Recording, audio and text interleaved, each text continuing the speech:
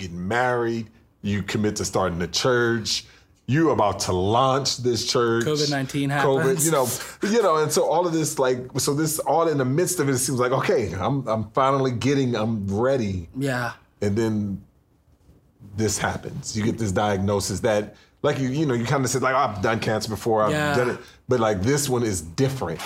Family, multiplication, restoration. I'm Dhati Lewis. Join me, Noah Oldham and Hayden Ratner, as we come to you from Atlanta, St. Louis, and Las Vegas, as we seek to add value to your church planting journey. We'll have real-time, authentic conversations that are relevant to the life of the church planter and pastor. Join us as we hear from leaders of this movement from across North America and discover what it really takes to plant churches everywhere for everyone. Welcome, everybody, to another episode of the We Are Send Network podcast. My name is Noah Oldham, lead pastor of August Gate in St. Louis, joined as always by Hayden Ratner, senior pastor of Walk in Las Vegas, and Dhati Lewis, the lead pastor of Blueprint here in Atlanta. And we have the opportunity today to be in the studio with one of our planters, a guy that, man, I think you are going to be blessed by hearing his story, learning from him. I'm learning from him all the time as we get to connect. Send Network is a diverse family of individuals and churches locking arms for life and ministry. All these stories matter. Yeah. God is building something here. And when I heard Richard's story, man, I knew that our network needed to hear it. So, Richard Pope, man, so glad to have you here today. Thank you for having me. Would you introduce yourself? Tell us a little bit about your family, a little bit about your church. So my name is Richard Pope. I am the lead pastor of Canvas Church. We planted Easter Sunday 2021. I have a wife named Peyton, who's way prettier and smarter and kinder than me. Mm-hmm. And she is a grace from God for me. Yeah. That's the main stuff. You've been on this church planting journey for a while. I mean, I hear your story. You started when you were 19 years old, feeling this call to plant a church. Yeah. Had a little detour, but you have planted now. Absolutely. You've just launched. But in the midst of this launch, you have gotten some life-transforming, life-altering news. Yeah. Man, if you wouldn't mind just sharing a little bit about that. Absolutely. So I got my first cancer diagnosis when I was 19. I was working as a youth pastor and started feeling God pulling on my heartstrings in some really practical and unpractical ways to plant a church in our area, specifically reaching like the artistic, creative community, from the young college kids to the old tattoo artist. That was kind of the idea. And we were actually talking to the church I was at and making some plans, and then I got cancer. So that was like, no, this can't be right. You know what I mean? God wouldn't have a guy with cancer plant a church. And then it was like, okay, well, I took another job at a church in Salisbury, which is now my home, and I love it.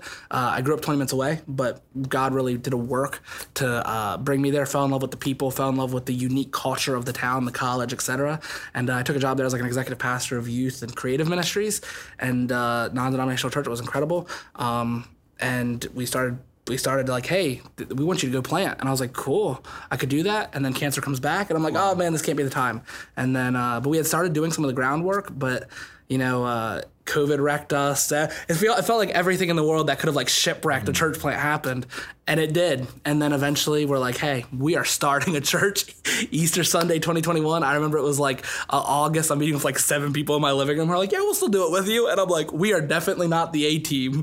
We are the Z team, but we're going to become the A team. Yes. And just intense time of discipleship. And man, most of them were not believers before hanging out and starting Bible studying. So we had a team of leaders that was literally a couple year converts that we just been pouring into for 2 years. And we're excited. We get a building. I get told the cancer's back for a 3rd time. And I'm like, well, this sucks. But it's fine, right? Go get some chemo, be fine. And then, cancer spreads and they're like, you need a surgery, cool, surgery, whatever. Everybody has surgery. So we're literally renovating the building and I'm like hobbling around in a wheelchair because I sliced my tummy open. Wow. Yeah, and then we're finally like, cool, we're doing it though. And scans post-op are like, hey, cancer spread everywhere. I mean, it's blown up. So we still launched about 38 days after we found out cancer was terminal. No regrets. Yeah. Everything that could cause a church plant not to happen happened, and the church plant still happened because of God. So, yeah, I'm just thankful to be a part of that. But you just shared that really quickly and almost kind of nonchalantly. Yeah. But I want everybody that's listening to really understand what you just said. So God has called you to plant a church. Yes, sir. But your cancer is back. Yeah. It's spread throughout your entire body. Yeah. And the prognosis from the doctors is not only not good. No, it's horrible. It's horrible. It's unless God does a supernatural miracles in your entire body. Yeah. Richard, how much time are doctors saying you have left? So they said 3 to 5 years, and that was about 8-9 months ago now, maybe 10. But, last scans, they're like, hey, that was probably closer to the 5. You're probably at like 4 now. But the thing is, man, doctors don't really know. Because one minute they'll say you're doing better, then you're doing worse. Some days I wake up feeling like Brad Pitt. Some days I wake up feeling like I'm dead in a grave. So it just, just trusting that God's sovereign over that. But yeah, not good. Brand new church. Yeah. How long you been married now? I got married March of 2020, so not very long. Brand new bride. Yeah. Very little time left. And a lot of people out there, and they have a little bit of time left, they're like, I want to go do this and do this. I want to experience all the things that I always wanted to do. Yeah. But when I met you, you said that you wanted to continue to plant this church. Tell us why. Yeah, I think the biggest reason is because I feel like God told me to, and I want to be obedient, and I fail at that daily, right? Like, I need the cross and the grace of Christ because I suck at obedience, but thank God for God. But man, I didn't come from a Christian home. Got saved at 15 after a year in mental institutions, suicidal ideations.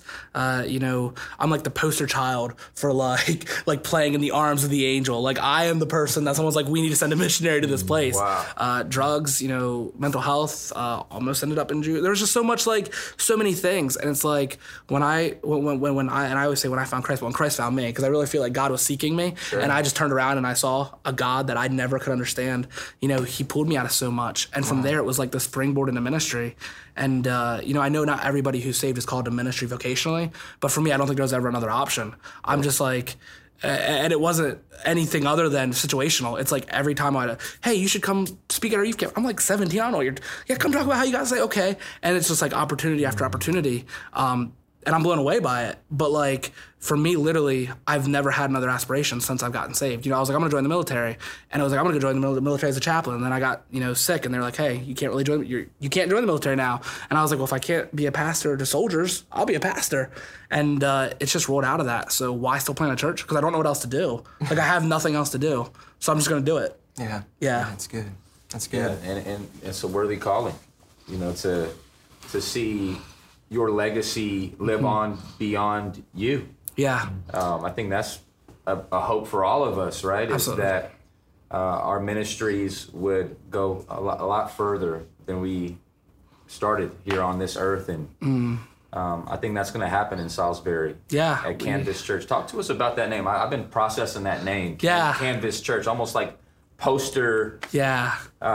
Laying it out on the city. Talk to us about that. So I'll give you the real, and then I'll give you the new real. Then attach a scripture to it. Yeah. The original was just, hey, Salisbury is like an artistic renaissance. I'm a pretty artistic dude. I used to travel and perform spoken word poetry at churches and conferences, youth events. I love painting. I love music. It was a lot of it tied to my personality. But Salisbury is like an artistic renaissance. Yeah. Our average age is in the low 30s because we have a college that's hyper artistic, that's feeding young people. So our city was one of the fastest growing cities in Maryland. Wow. We're less than 40,000, but like that's rapidly changing. And there's a couple other colleges, and it was like, man, like we want to stand against culture when culture's in the wrong, but at the same time we want to contextualize the gospel. So it's like, how can I express the gospel to people who don't give a crap about the gospel? I'm going to explain the gospel in a way that relates. Hey, you are a canvas, and God made the best masterpiece in the world when He created, and then sin has just marred that canvas. But God is faithful to slowly, and there's actually, this is the thing, when they fix a canvas, they have to etch the blemish. So He's sitting there slowly etching it, and it's painful and it sucks. But we hold on to that. Yeah. So that was the original, right? But now what I tell people is like, hey, because our city's artistic. Yeah. And people are just like, that makes sense. I have no complaints with you. But yeah, man, it was just like the spiritual journey I went on, that like God is slowly, all the blemishes, all the pain, all the trauma, the depression, the anxiety, the things that still I struggle with, and now the cancer, God is etching away the damage, that blemish, and I'm going to be restored as a beautiful piece before God, and He will enjoy me, and I will enjoy Him. You know what I mean? Yeah, and let's park there for a minute, man. So good. You talk about, there's a lot behind that but God kind of piece, and you see that all throughout, played out throughout Scripture, and soon as like Jesus has this great moment, right, in His baptism, or and when the dove comes down. Yeah. all of that stuff that's coming. This is kind of like God is speaking. People are just like, oh my God, you know, it's like, it has to be like one of the greatest moments in history. We just read over it, but I think it's like one of the greatest moments in history. Like God is speaking, doves descending, Jesus, like all this happening, taking like all this taking place. And then what's always rocked me is that literally the next verse in chapter 4 says that the Holy Spirit led Jesus to the wilderness. Here you are, you're getting married. You're like, God, I'm ready. Like you have this history, like suicidal ideations, all these things that you've been talking about. You finally like, I'm ready, Lord. Yeah. I'm ready to go. Right? And then you're getting married. You commit to starting the church.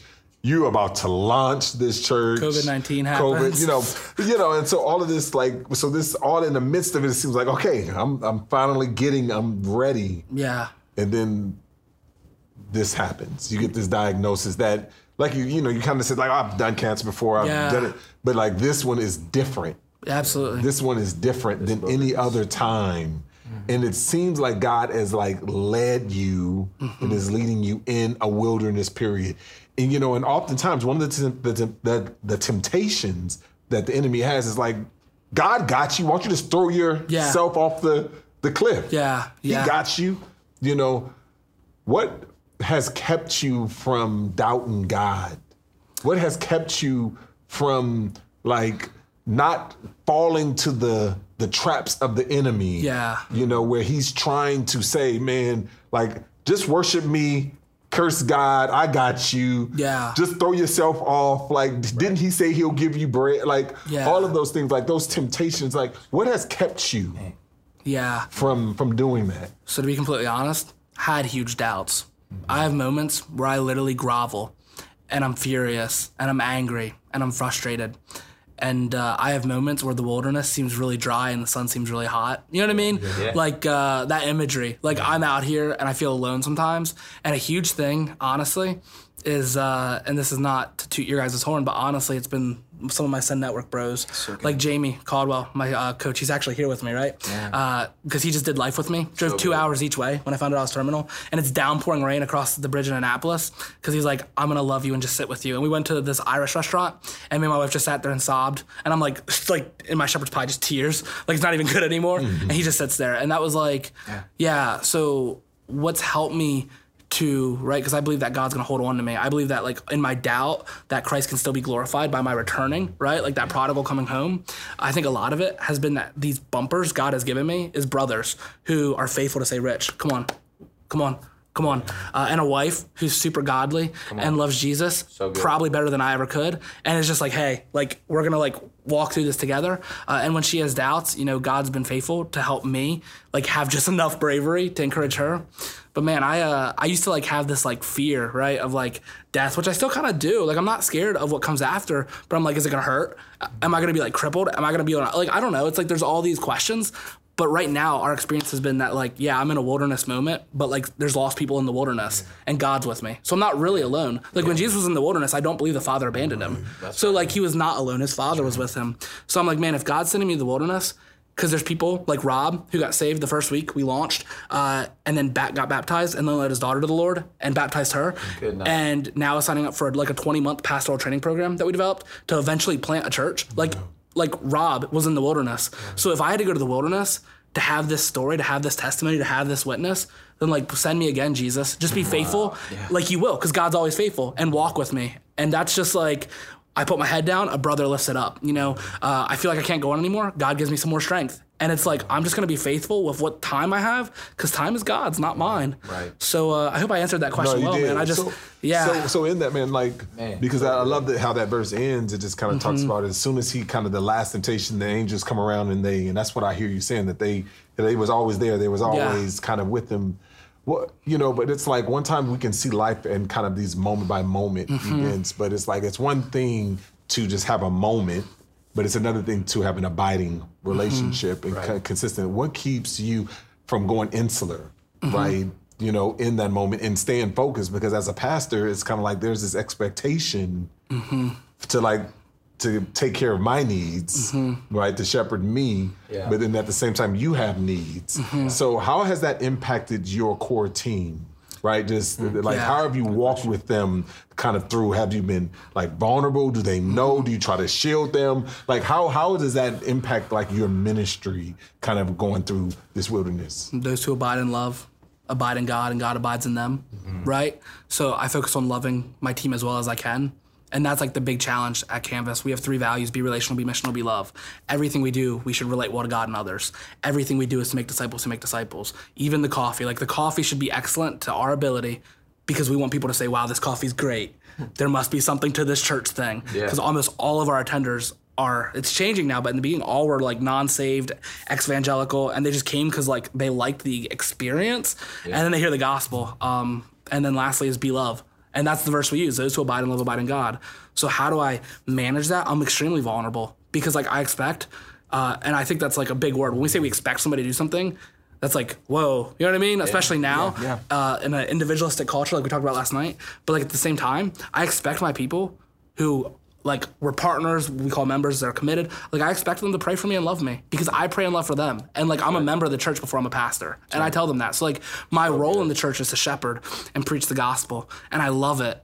But at the same time, like I'm also a member, and like our church of misfits, of middle school dropouts, like Rob, who's now studying to be a pastor and is smart as one of the smartest dudes I know. You know, the Miss Wendy's, who told me she hated God because God took her dad, but now loves God and was our first baptism. Like these people, I'm like, hey, like I'm broken just like you, and like I need your love, because I need God to show me His love through you. Just like you probably need me to show you God's love through me. You know what I mean?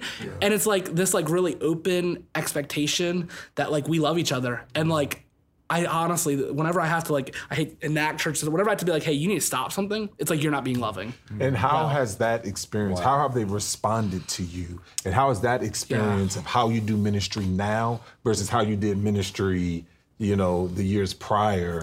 You know, and how has that impacted your walk with the congregation?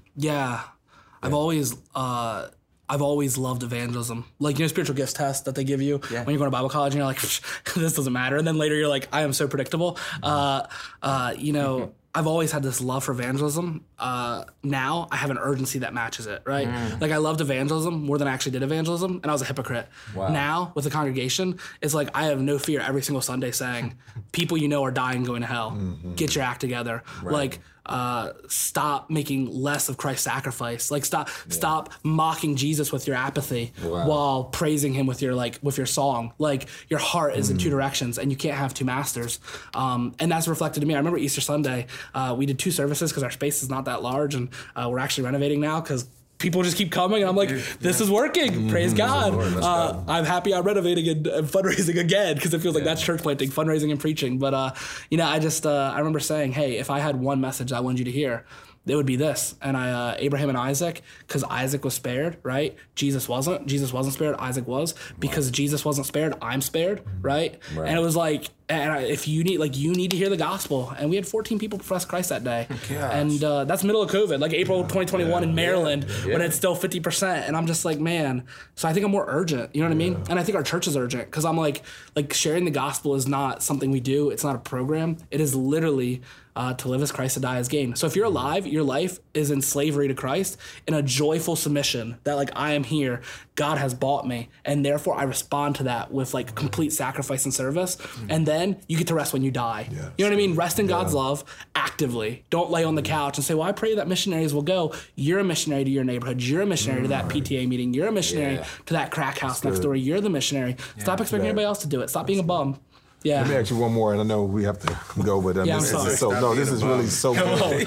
Hey, yo, stop being a bum. This is really so good. Like, a lot of times, like, you know, you have your Sin Network family out there. You know, they're praying for you. They're hearing your story, you know, and everything. A lot of times what I like to think about is like, what are some lessons that we don't have to live in order to learn? I would love for you to take a last couple of minutes and just really share to your Sin Network family. And says, like, here's some lessons that they don't have to live in order to learn. What would that be? So, you know, what would you say to them? God's faithfulness is not predicated on your ability to do things for Him. Like, God is not going to be more or less faithful because you're able to do more or less than you did yesterday. I have days where I literally get up on Sunday and I honestly am like, I really don't want to go preach today. I feel like crap. But like, then I preach because like, that's all I have. Like I'm giving God this 30 minutes of my time and then somebody gets saved. And I'm like, if I got up this morning just for they could hear the gospel and they're like, I don't think we understand the weight of eternal security. Like this person is going to be with Jesus. They are secure in that. Like that's the biggest thing in the world. Okay. My little like ache and pain, which might not be so little according to doctors, you know what I mean? Like God is faithful, even though I can't do as much as normal. You know what I mean? So like, don't feel like you always have to be this 200% high capacity guy, which is what church planters are. Like we try to do more with less, but like you don't always have to. Just be faithful in the little things, preach the gospel, disciple your people, and love them in a way that reminds them of Jesus. And I feel like God will be faithful with that. And when you can do more, sure, but don't feel like crap or think God has abandoned you because you can't that day. You know what I mean? Yeah, He's faithful always, even when I can't be. So He is. Yeah, man. Man, I like to think of, and just in your story, I'm a big optimistic faith preacher, I guess, kind of guy. I love the story in Ruth where Ruth says, I'm going to go to the fields and there's going to be a breakthrough today. I don't know who's going to be out there, but something, I'm coming back different. Just that optimistic faith. And man, I just want to speak that over you, brother. Like I prayerfully, we trust God's sovereignty. Absolutely. We trust God's will. It's good, pleasing, and perfect. Even though you understandably would say it's hard to understand Absolutely. that. But man, come on. How about in the Old Testament? I think Hezekiah got an extra 18 years. In his last season of life. And I don't know what that looks like, but man, I'm just praying that the doctors continue to boost that. Like, it was 4. I think it's 5 again. I don't know why, but we could tell that we have a God who is in control. I want us to continue to pray that over you. I just want to speak that over you, and I'm humbled by your ability to have open hands, almost the Meshach, Shadrach, and Abednego. Even if we die in this fire. It wasn't that God wasn't able to still save us out of it. And if He wants to save us out of it, then do it, Lord. But I love how you're carrying this optimistic faith either way. That's good. And that's moving to me on this podcast. Hopefully it is for you too. I've had the joy to be a part of a text thread with Richard, and I don't know if I know any other number on the text thread. Don't give me your cell phone number. I'll send you all the praises. But to hear the stories week after week of what God is doing. It just reminds me, like one of the most moving things early in my career, walking through a hard season, I've even shared at orientation, C.T. Studd, the refrain, only one life 'twill soon be past, only what's done for Christ will last. And that was romantic to me as a young guy getting in ministry, thinking I have this long life. And your story, Richard, your life, it's shed new light on that. There's just the urgency to go now. Like we work while it's still daytime because the night is coming. We can no longer work. And so until we do, until that night comes, we work and just believing for as much as God wants to give. But I want to encourage all of our brothers and sisters, like keep going. Absolutely. God puts breath in your lungs. Use it for His glory. Amen. Thanks for being with us, brother. Thank you. And thank you for joining us for another episode of the We Are Send Network podcast. If you want to know more about church planting with Send Network, you can check us out at sendnetwork.com. Or you can text the phrase Send Network to 888-123. Send Network to 888-123. Every story in Send Network matters, even this one, and pray you were inspired. Until next time, we are Send Network. You have been listening to We Are Send Network, a resource of the North American Mission Board. For more information about today's podcast and other relevant resources, visit sendnetwork.com.